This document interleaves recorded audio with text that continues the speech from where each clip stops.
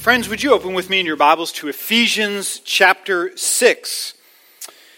We're in Ephesians chapter 6, and it's Sundays like this one that I sorely wish we were a purely seeker-sensitive church.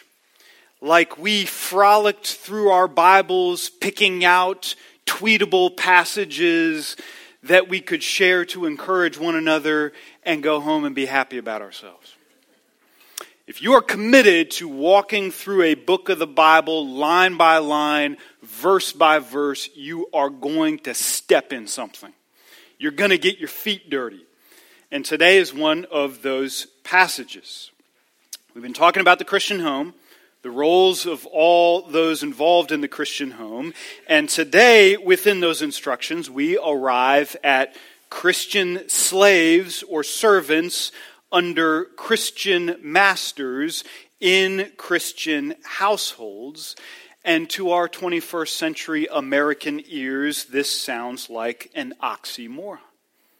And it should. And so today we're going to read this passage. We're going to talk a little bit about slavery in America and slavery in Paul's day. And we're going to understand its relevance for all of us today. I'm going to read for us in Ephesians chapter 6, beginning in verse 5.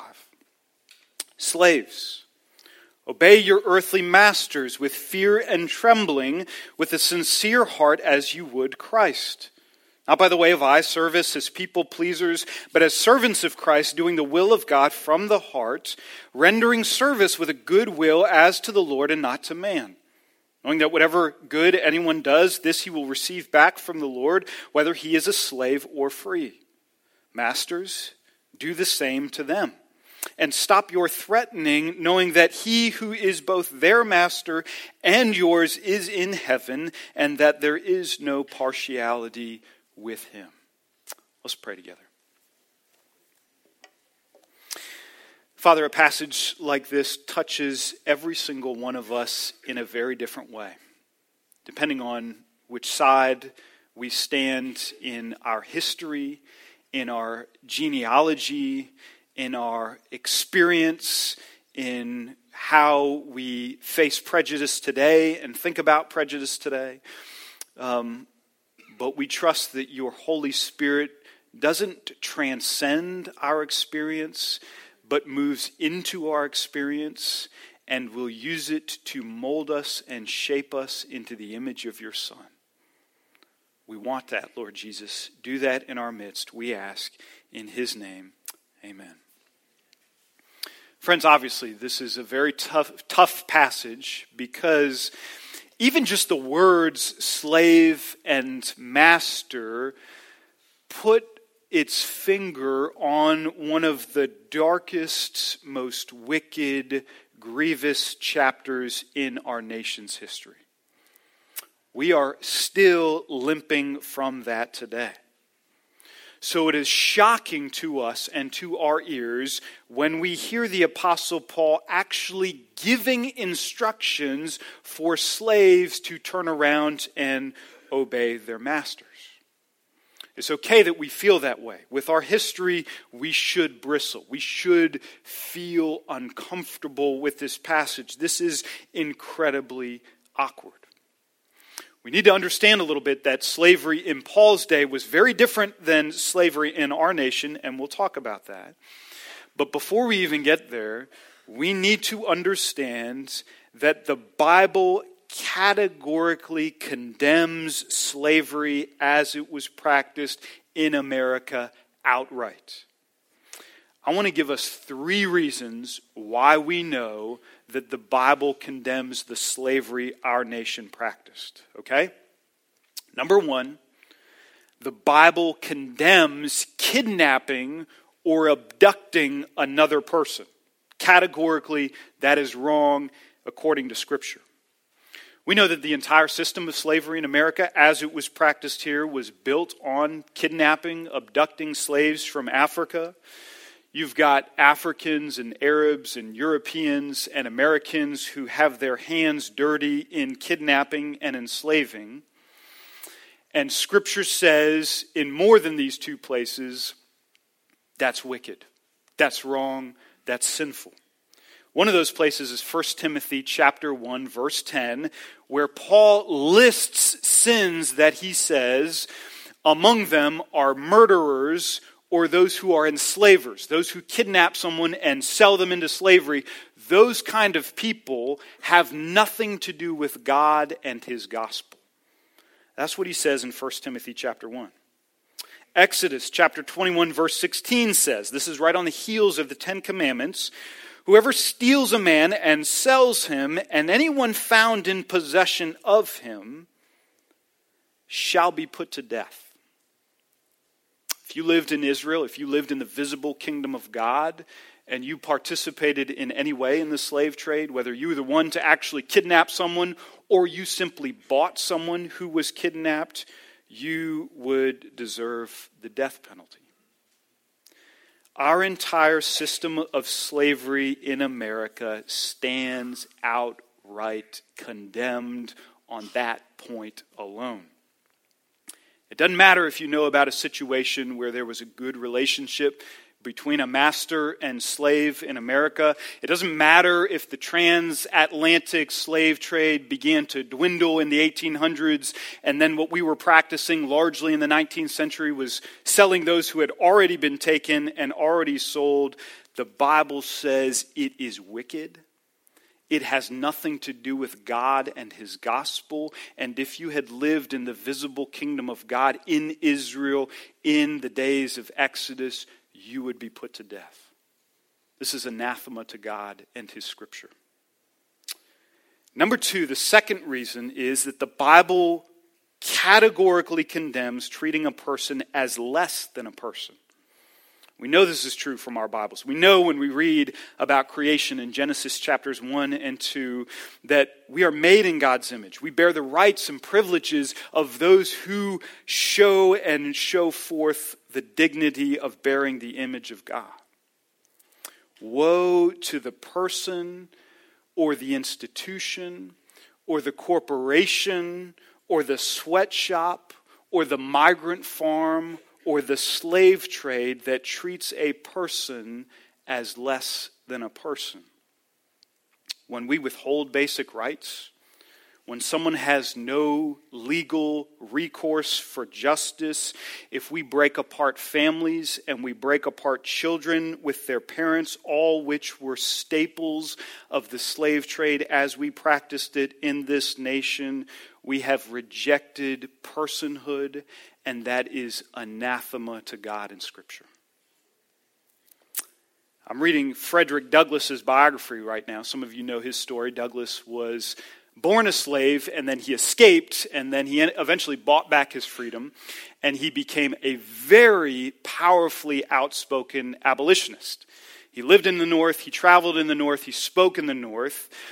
And as he did that, I'm reading in his biography that wherever he went in the North, he was often ridiculed, he was attacked, he was beaten, he nearly died on several occasions, all at the hands of Northerners who were furious at his message that those who were born slaves were actually full people. And just reading that biography reminded me, as a Northerner, that this deep-seated racial prejudice against Africans was not just a Southern thing, it's an American thing. God hates prejudice. God hates prejudice. We read about that in Ephesians chapter 2, that in this glorious irony, he wants to take Gentiles and Jews, blacks and whites, slaves and free, and he wants to unite them as one body in Christ. And here's the kicker. When we get our redeemed bodies, as we talked about last week, we actually keep our race forever in heaven before God, because he wants to show us once and for all the beauty of humanity joining arm in arm and worshiping him together. That's his plan. That's his glory. The third reason is that the Bible condemns abuse. We know that this is true. Physical, sexual, verbal abuse. They have no place in God's kingdom, not in a home, not in a business, not in a nation, and certainly not in a trade. You even saw Paul's warning to Christian masters in Ephesus. He says this in verse 9, "Stop your threatening, knowing that he who is both their master and yours is in heaven, and that there is no partiality with him." In other words, watch your mouth, masters. God hears every careless word. Do you think you are closer to God because you hold power in this relationship over another person? You aren't. You, whether you claim Christ or not, are going to answer for the abuses you perpetrate in this life.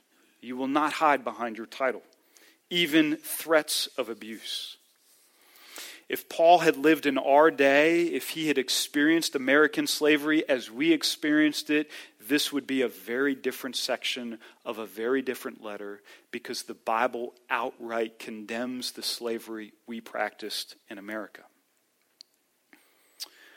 I wanted to spend a good amount of time talking about the kind of slavery that Paul saw in his day. I do think it's important to understand what he saw and what he was referring to, but I don't want to do too much here. We know that when Paul is writing about this and he's thinking about this, he's thinking about a world in which there existed professional slaves. There were those who were doctors and skilled farmers or vine dressers or craftsmen. There were slaves who were in part of the imperial family, those who were slaves of those who practiced politics, who were senators, those who were slaves of prestigious families. And if you were that, then you actually held more prestige and power as a slave of a prestigious family than if you were free and not of a prestigious family. It was a very different world. People in Paul's day, they could have sold themselves into slavery to pay off their debts, and they could have earned money to buy themselves out of slavery. If you're interested in what slavery looked like in Paul's day and what he's referring to, I highly commend to you a book. It's Murray Harris's Slave of Christ. And it's basically a biblical theology on what it means that we are a slave of Christ. And to do that, he walks through what Paul's understanding of slavery was before he began to use that language. But I'm afraid if we spent too much time there and we explained all about the Roman slave system, we would give the impression that when Paul looked around in his day and he saw the slave system as it was practiced, he figured that it wasn't all that bad, and so instead of fighting for emancipation, Paul reinforced slavery in his day by telling slaves to obey their masters. And if we did that and thought that, that would be exactly how American slave owners would use Paul's words, including passages like this one, so many years later, to justify the American slave system. That is misunderstanding what Paul is doing here.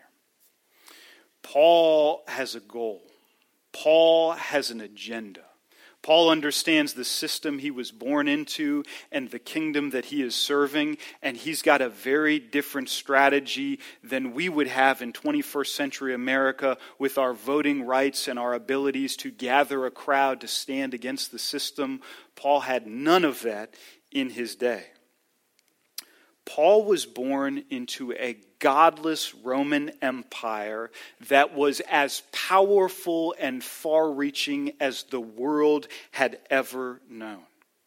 It was inhabited by 60 million people across nations and tongues, all knit together, all tied and tethered to the shared idea that Caesar is Lord and nobody else is.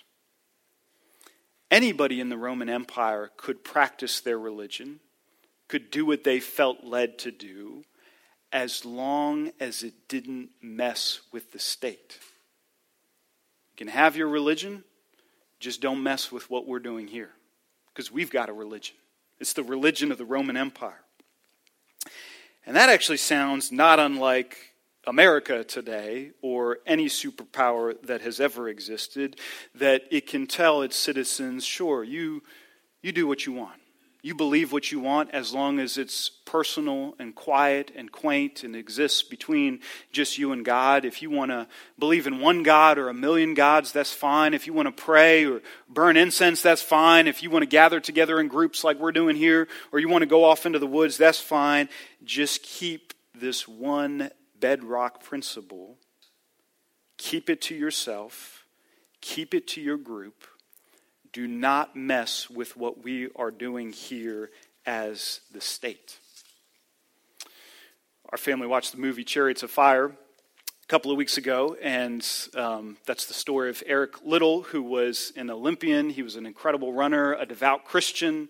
He had the conviction that he couldn't run or practice on Sunday. That was his strict observance of the Sabbath, and lo and behold, his first Olympic trial was on a Sunday. And he said, I'm not going to do it. If that means I don't get to run in the Olympics, that's okay. I'm not going to do it. And there's this great scene where there's all these politicians sitting with Eric trying to understand what he's talking about. And finally this gruff, pear-shaped senator barks out to him, in my day, it was country first and God second. He would have fit perfectly with America today. That is the law of the superpower. And every one of Jesus' disciples were going to learn this the hard way. Every single one of them realized really quickly that though they were not breaking any overt laws under the Roman Empire, it would cost them their lives in martyrdom to the state. John was spared, but he was exiled by the state. So you got to understand that Paul's got a very different tactic in a very different world. Paul is trying to plant the seeds of the kingdom of God right in the heart of the kingdom of Rome. Jesus said that his kingdom is like the smallest of seeds. You hardly even notice it when it shows up in your life or in your community or your city or your nation. You don't even see it for what it is. But once that thing gets planted and it starts to grow, it will be the biggest of trees where the birds will find their respite. Christianity in Rome in the first century was the smallest of seeds. If you would have seen it, you would have been sure that it would not have existed in the second century. It was this pulsing underground resistance that was beginning to order its lives around the Lord Jesus at the expense of Lord Caesar. And Paul is going to, in his letters, preach a different kingdom in hopes that as it grew up, it would overshadow the present and powerful kingdom that existed in his day. Man, you see that all over the book of Ephesians. The church in Ephesus was this teeny, small, infinitesimal, smallest of seeds. Paul, when he's writing this letter, he's actually a prison in Rome. He's actually tasting the power of the state because he's under arrest. He's in Rome. He's actually chained to a Roman guard. It's not going to be too many years later until under the rule of Nero, he will be beheaded by Roman powers. If anybody understood the power of the nation at the time, it was Paul. And he writes to this tiny church that he's planted in a thriving city. It's a handful of families. They're meeting in someone's living room after work. Nobody gets the day Sunday off. And they're bent over this unlikely letter of Ephesians. And outside, the Roman Empire is thriving, it's growing, it's earning, it's enforcing, it is infatuated with itself. But inside, you've got these few born-again believers. You've got these babies who are squawking. You've got these wives who don't know what they're going to put on the dinner table that night. You've got these husbands who have been harsh with their wives. You've got these masters and slaves who are trying to work together in this new relationship of being born again. And they are ordering their lives around an entirely different kingdom. Paul says, line by line, Chapter 5, verse 21, I know Rome's kingdom demands that the poor defer to the rich, that the weak defer to the powerful, but that's not God's kingdom. We're not going to do this in this living room. We're not going to do that in this community. We are going to submit to each other out of reverence for Christ. Chapter 5, verse 22, I know Rome's kingdom places men at the center of the household, and wives and children kind of filter out from there, and it is ruled with an iron fist, but that's not God's kingdom. That's not what we're doing here. A wife, she joyfully and willingly submits to her husband's leadership, and a husband lays down and sacrifices for his wife. Chapter 6, verse 1, I know Rome's kingdom practices abortion and infanticide and gives no legal recourse for children, fearful for their lives, but that's not God's kingdom. Children are always a gift. Children are always welcome, and our highest aim is to grow them up to know the King and his true kingdom. And then finally, chapter 6, verse 5, I know that Rome's kingdom buys and sells humans as slaves, and it turns a blind eye to the abuses found there, but that's not God's kingdom. I know that you were born again. Literally, the people sitting here were born again in the middle of a system that they inherited, and we're going to do something new here in God's kingdom. Everyone sitting here, you're a brother and a sister in Christ. Everyone sitting here, you will answer to God and the way you respond to each other. And I want you to treat each other as you are in God's presence. The kingdom of God has this brilliant way of grabbing whatever little kingdom you happen to be in right now and turning it completely on its head. God's kingdom doesn't share our kingdom's values. God's kingdom, it doesn't tiptoe around the little kingdom we're in today. God does not make apologies for the way that his kingdom advances. And if that's true, there is not a single Christian who can hide behind our title, our gender, our position, or our power play. God is your master. God is your father. God is your husband. It doesn't matter who you are. You are snapped up into the family of God, joining hands one with another. Galatians chapter 3, verse 28. There is neither Jew nor Greek, slave nor free. There is neither male nor female. You are now, in God's kingdom, all one in Christ Jesus. Let's pray together. Let it be so, Lord Jesus. Let it be so. Forgive us for hiding behind the little power that our personal kingdoms give us today, and for the abuses that we find there. And let us be this kind of radically reoriented people around the King and his kingdom, who see one another as brothers and sisters of Christ, who lay down to serve one another out of that same reverence for Christ. Do that, we ask in Jesus' name. Amen.